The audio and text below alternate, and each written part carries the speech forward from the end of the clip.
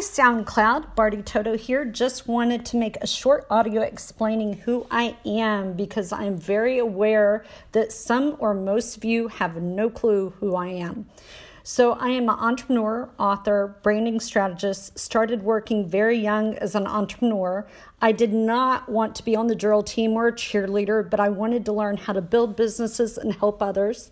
Then I hit my head for a second, became a nurse, couldn't stand the lies and the politics, so I took the love of helping other people onto the internet. Started a marketing and branding company about 20 years ago from the closet of my house. Yes, you heard me, the closet of my house.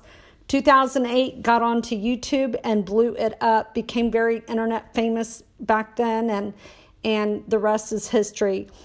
Became a New York Times bestseller, been featured in Forbes, on TV, and in business magazines.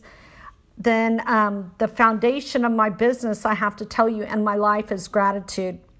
I'm known internationally for how I branded myself and have taught hundreds of thousands of others how to do the same thing, honing in on a niche market using gratitude and the power of asking, which is my latest book.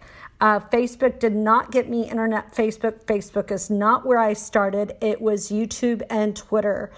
So a lot of my content here talks about what you should do, also what not to do. I'm not going to tell you what you want to hear, but what works and what does not. That is what I'm very respected for. There's too many people out there selling you information, giving you information, but not showing you how to do anything.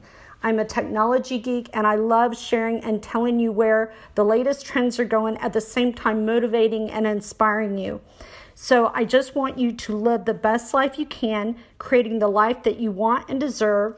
Find me on Instagram at Barty Toto, as in T-O-T-O, like the dog from The Wizard of Oz, on YouTube at Gratitude Lifestyle, Facebook at Barty Toto Drake, D-R-A-K-E, and Twitter at Barty Toto Drake. I want you to have an amazing life and make it a memorable one. You were not meant for mediocrity.